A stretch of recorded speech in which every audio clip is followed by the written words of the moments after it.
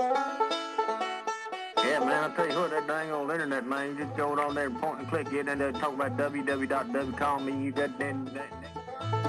For some reason or another, you sounded a little taller on radio. Well, for my money, he's got all the facial characteristics of a criminal. Now, here's your host, that gravy sopping, crappie flopping, stump jumping, Bible thumping, gun toting, mater growing son of a gun, the backwoods Baptist himself, Pastor Harold Smith. Welcome back. Welcome back to the Backwoods Baptist podcast. We've been away for a while, and that's on me. And just to be honest with you, I've been sick for the last 2 weeks, and I'll give you a little personal update before we get into today's topic. I want to talk about church security, something I think we need to apply a heaping helping of country fried common sense to. But let me explain to you why we haven't had a podcast for the last 2 weeks. And it's because 2 weeks ago, I got hit with a bout of food poisoning, and I was preaching a revival at the time. And really, it hit me before the first service on Sunday morning. And I wasn't able to preach Sunday night because I was back and forth to the trash can in the bathroom. And I preached the rest of the services Monday through Wednesday evening, but I was extremely weak. Matter of fact, I lost 6 pounds that week. Then the next week I got hit with some sinus problems, and man, I had a cough. I had sinus pressure. I mean, my nose was stopped up. My throat was sore. I didn't have much voice. The Lord was gracious during all this sickness to allow me to go ahead and preach when I was scheduled to preach. But for the most part, if I wasn't preaching, I was at home on the couch or in the bed or something like that. Right now, as we speak, my dad has been and my mother have been in Africa on a safari. My dad hunts in Africa from time to time, and he had shot a hippo last week and then had some kind of episode. They didn't know what really happened, but they encouraged him to go to the doctor and get checked out before he took the 16-hour flight home. They ran a bunch of tests. Come to find out, he had a massive heart attack at some time, probably while he was hunting hippos in Africa, and he survived it. But they needed to go in and put a stent in before they put him on an airplane for a 16-hour flight. So my dad right now is in surgery and somewhere in South Africa getting a stent put in. And here I am with basically text communication with my mother. So the Lord's been gracious to them. But it's been an interesting 2 weeks, to say the least. On top of that, I turned 48 years old on Easter Sunday this year. I turned 48. But I really didn't enjoy my birthday per se because I spent most of it sick.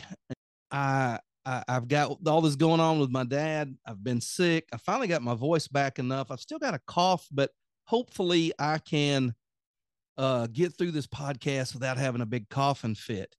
So also during the past 2 weeks, I have become the interim pastor at the First Baptist Church of Roland, Oklahoma. So for the foreseeable future, I will be serving as their pastor, trying to get some things in order there and help the church kind of get built back up. It's been in a just kind of a time of decline, and the church voted unanimous for me to start there as interim pastor. I preached there the entire month of March on Sunday mornings, and so I'm excited about the opportunities in Roland, Oklahoma. That's about 30 minutes from my house. So it's close enough that I can serve them in a very good way. And hopefully with the Lord's help and his blessing, we can see that church revived and back to biblical health. So enough about me. Let's talk about church security. I mean, this is something that really needs to be addressed. And usually the only people you hear talking about church security are the people who want to sell you a weekend seminar on how to protect your church. But somewhere in between Barney Fife, the movie Full Metal Jacket, and Gandhi is a right approach to church security. In other words, you got the Gandhi pacifist, you got the Barney Fife trying to run it like it's Alcatraz, and then you've got the Marine Corps Full Metal Jacket, this is my rifle, this is my gun type stuff. Okay, let me just tell you what I see happening in churches today, because I get the benefit of working with a number of different churches preaching in different settings, different churches. And so the first thing I see is what I would call the military approach to church security. You've got people who are during the preaching service, they're out walking the perimeter. They're out marching around the church, looking for approaching danger. They're keeping all the doors locked during the service. And, if we were start getting sniper fire from that tree line, they would notify us and respond accordingly. But in reality, what this usually ends up being is it's a guy in the church that, wants to dip snuff. And so he'll sit out on the front porch of the church and dip snuff and be security, or the big guy that wants to smoke a cigarette, or a guy that wants to play on his phone. And so I'm not saying they're all this way, but many times, when you look out the window, they're just out there smoking a cigarette on the side of the parking lot, pulling security, or they're sitting by the back door and they're not listening to the sermon. They're playing, some game on their phone. But do you really need a guy stationed outside, for an approaching attack? The second one is kind of what I would call the professional approach. You have these law enforcement like officers. You got guys dressed like cops. Some churches in our area will even have police officers in their church. They'll have them prominently park their cop cars out by the road. Like, you come in here, you're going to deal with a county sheriff. And I'm not saying that's necessarily bad, but is it necessary? Do we need security guards in uniform? Do we need people standing at the door with metal detectors? We're a church. Do we need somebody pacing back and forth like Barney Fife, looking for, somebody to draw a gun and get the drop on them? And then the third thing I see is the pious. Well, we just trust the Lord. We trust God. He's sovereign. If it's his sovereign will that we're all executed, shot in the back of the head by, some God hater, then so be it. I think somewhere in between all of that is a proper approach. Now, that's what I see. I see just the good old boy, really don't like sitting in church, don't want to sit through a sermon. Let me be security. I want to be on the security team. And then I'll see the professional guy who's, he's walking around, he's carrying a gun, maybe has a uniform on, or then you have this just, we don't prepare for anything. Now, here's what I recommend. I know a lot of my friends recommend a plurality of elders. I recommend a plurality of armed people. And when I say a plurality of armed people, I'm not talking about Buster Scruggs. I'm not talking about walking in the church with 2 hog legs strapped on your leg, pearl-handled pistols, a row of bullets punched into the belt loops, and they're tied off about your knee for a quick draw. I'm not talking about people walking around with guns on the outside. I'm talking about concealed carry holders, people who have got a license to carry. And believe me, I don't think you have to have a license to carry, but you ought to be a responsible gun owner. So all I would recommend is that people who know how to handle a firearm would conceal it and bring it to church with them. And if you have people within your church that know how to handle a firearm and they have one on their person that they can access if needed, your church is pretty secure. Oh, I know somebody may come in and get the drop on you, but they're not going to walk around and execute all of you. Well, I know that, you may get snapper fire from that far tree line over there, but what is the odds? We're talking about having a normal, practical approach to church security. So here's some things to consider. What are the odds that your church is going to get attacked by a shooter or a bomber? What are the odds of that? Let's just run some numbers here. I don't know how many different churches there are in America. I really don't know. I can theorize. There's the Southern Baptist Convention claims to have 42,000. Well, if there's 42,000 Southern Baptists, how many independent, fundamental, King James, soul winning, suit and tie? Okay, you get the point. How many of those kind are there? How many missionary Baptists are there? How many national Baptists? I think there's 1,800 in the BMA, and that's not Southern Baptist. That's not independent. That's not, you start putting all these Baptist groups together, you're going to easily end up with about 80,000 churches. How many Methodist churches do we add to that 80,000 Baptist? How many Pentecostals? How many Church of God? How many Church of Christ? When you start combining it, we've got hundreds of thousands of churches. Now, how many have been attacked by an active shooter? Maybe a half dozen, maybe 10 in the last 10 years. I mean, it would be easier to say how many people have been struck by lightning. The point I'm driving at is, what are the odds that your church gets attacked? Is it really so high that you need a guy in a ghillie suit laying down covering the parking lot? Let's talk about your location. How many people in your county would have any interest in attacking a little country church where you're at? I mean, maybe you're on the bad side of Chicago. You know, maybe you're on the wrong side of Memphis. Maybe you're in an area where there is a high crime rate. Maybe you do need to lock the doors while you meet. But I would venture to say for most of these hundreds of thousands of churches, they're in a good location. There's not a high crime rate where they're at. Let's talk about threats. What's the threat to your church? Now, look, if somebody's mailing death threats to your pastor, maybe you should have someone at the door until that gets resolved. But if you're getting death threats, you should hand that over to the cops. They're better equipped to deal with death threats than you are. You know, if someone says, I'm going to burn your church down, maybe you do need somebody in the parking lot while you meet. But if you're not receiving those kind of threats, and if you're not in a bad location, then the odds are you're just meeting to worship the Lord. So think about it this way. We've met to worship. I think that's how you say it. I say it worship. But I really think that a lot of people meet for the war, W-A-R, worship. In other words, they've showed up for a battleground, not holy ground.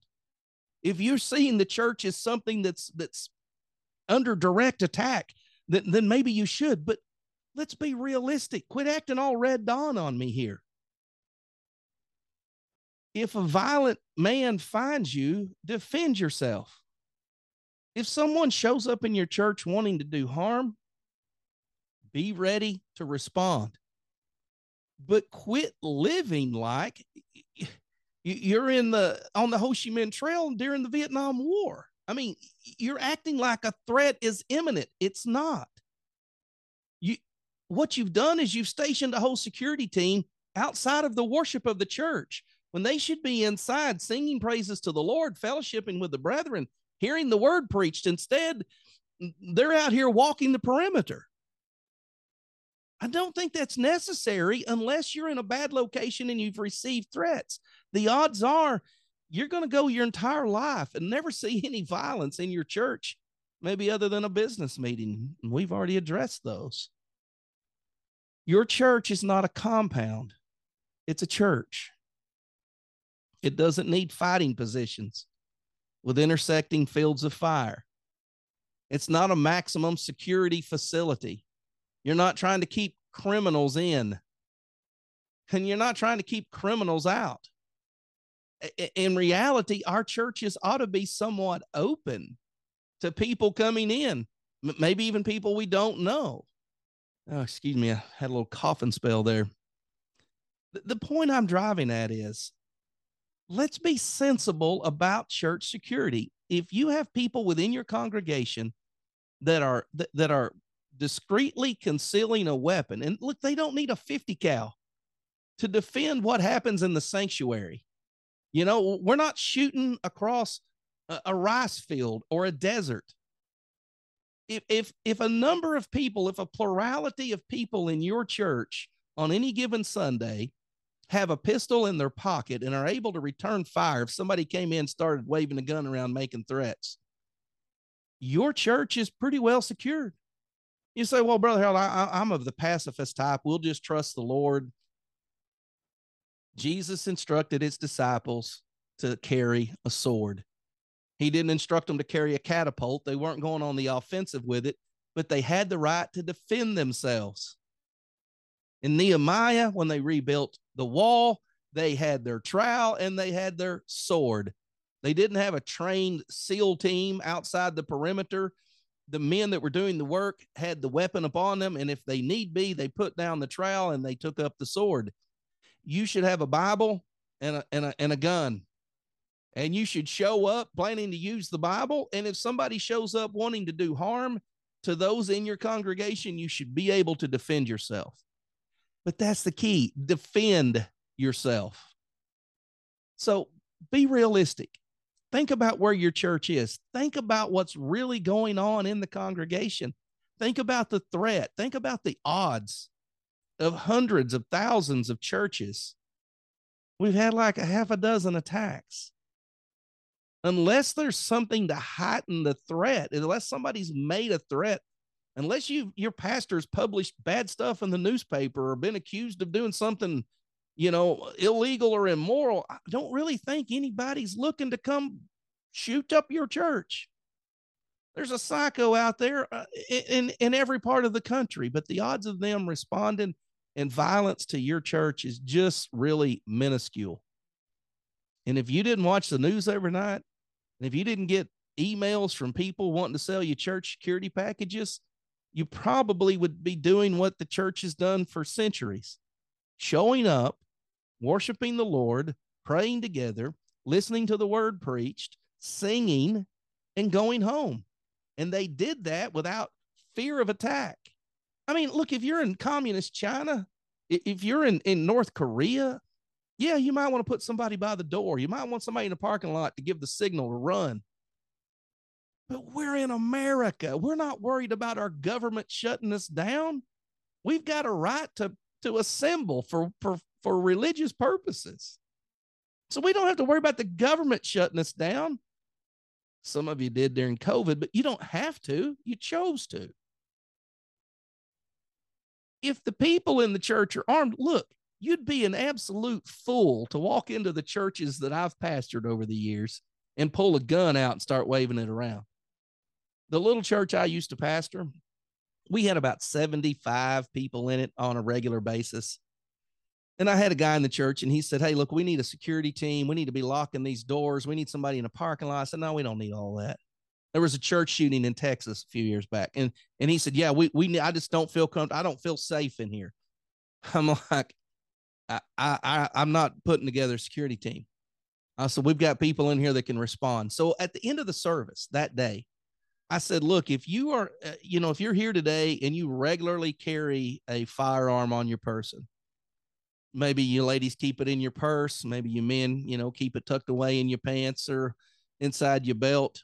If you have a gun on you and you regularly carry a gun, would you just on your way out the doors, we're shaking hands, you come by, shake my hand, say, 'I carry.'" I said, "You don't have to brag about it. You don't have to let anybody else know. I just want an idea of how many people in here actually have a gun on them." Church of 75, 33 people had a pistol on them during that service. 33. You know what that is? That's nearly half the congregation. It would take about 3 CSI teams to figure out which way the bullet intersected the guy that shot, because fire would be coming from everywhere. You say, "Brother Harold, that's dangerous. You need control." No, that's a reputation that people know. If you walk into that church with that guy preaching on the responsibility to be armed, to defend your family, to care for those around you, to protect the innocent, if you know that guy preaches those kind of messages, you'd be an absolute fool to go into the church of a pastor that's a gun-toting guy himself and is surrounded by a congregation that takes serious their responsibility to defend others around them. You'd be a fool to walk in there, an absolute fool to walk in there and pull a gun out and try something. It would be a suicide mission quicker than no other. Since people kind of know that, since we don't have a sign up saying no firearms allowed on the premises, they're probably going to go somewhere else to do that kind of stuff. Because you're not going to get very many people shot before you get shot. I say all that to say it's just common sense. let's be reasonable when it comes to church security. Don't be Barney Fife. Don't be Full Metal Jacket. Don't be Dale Gribble. Don't be Gandhi. Be reasonable. You don't have to tell everybody in your church to carry a gun. Just ensure that you've got some men in there that know how to carry a gun, ain't afraid to use it if need be. Odds are you've probably got a lot of veterans in there that have been trained in the military how to shoot firearms. They probably take that seriously. They're probably armed. They're probably ready to defend themselves in the church if need be. And if that's the case, somebody may come in and try something. You're never going to prevent that. They may shoot the guy in the parking lot.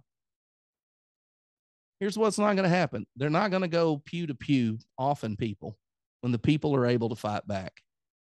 If you do that, odds are you never see anybody. Odds are no one in your church ever pulls a gun out of their pocket. But if need be, they can. And that's all we need to do. It's holy ground. It's not a battleground. We're showing up for worship, not a warship. It's not a compound. It's a church. Remember that. Thank you guys for tuning in today.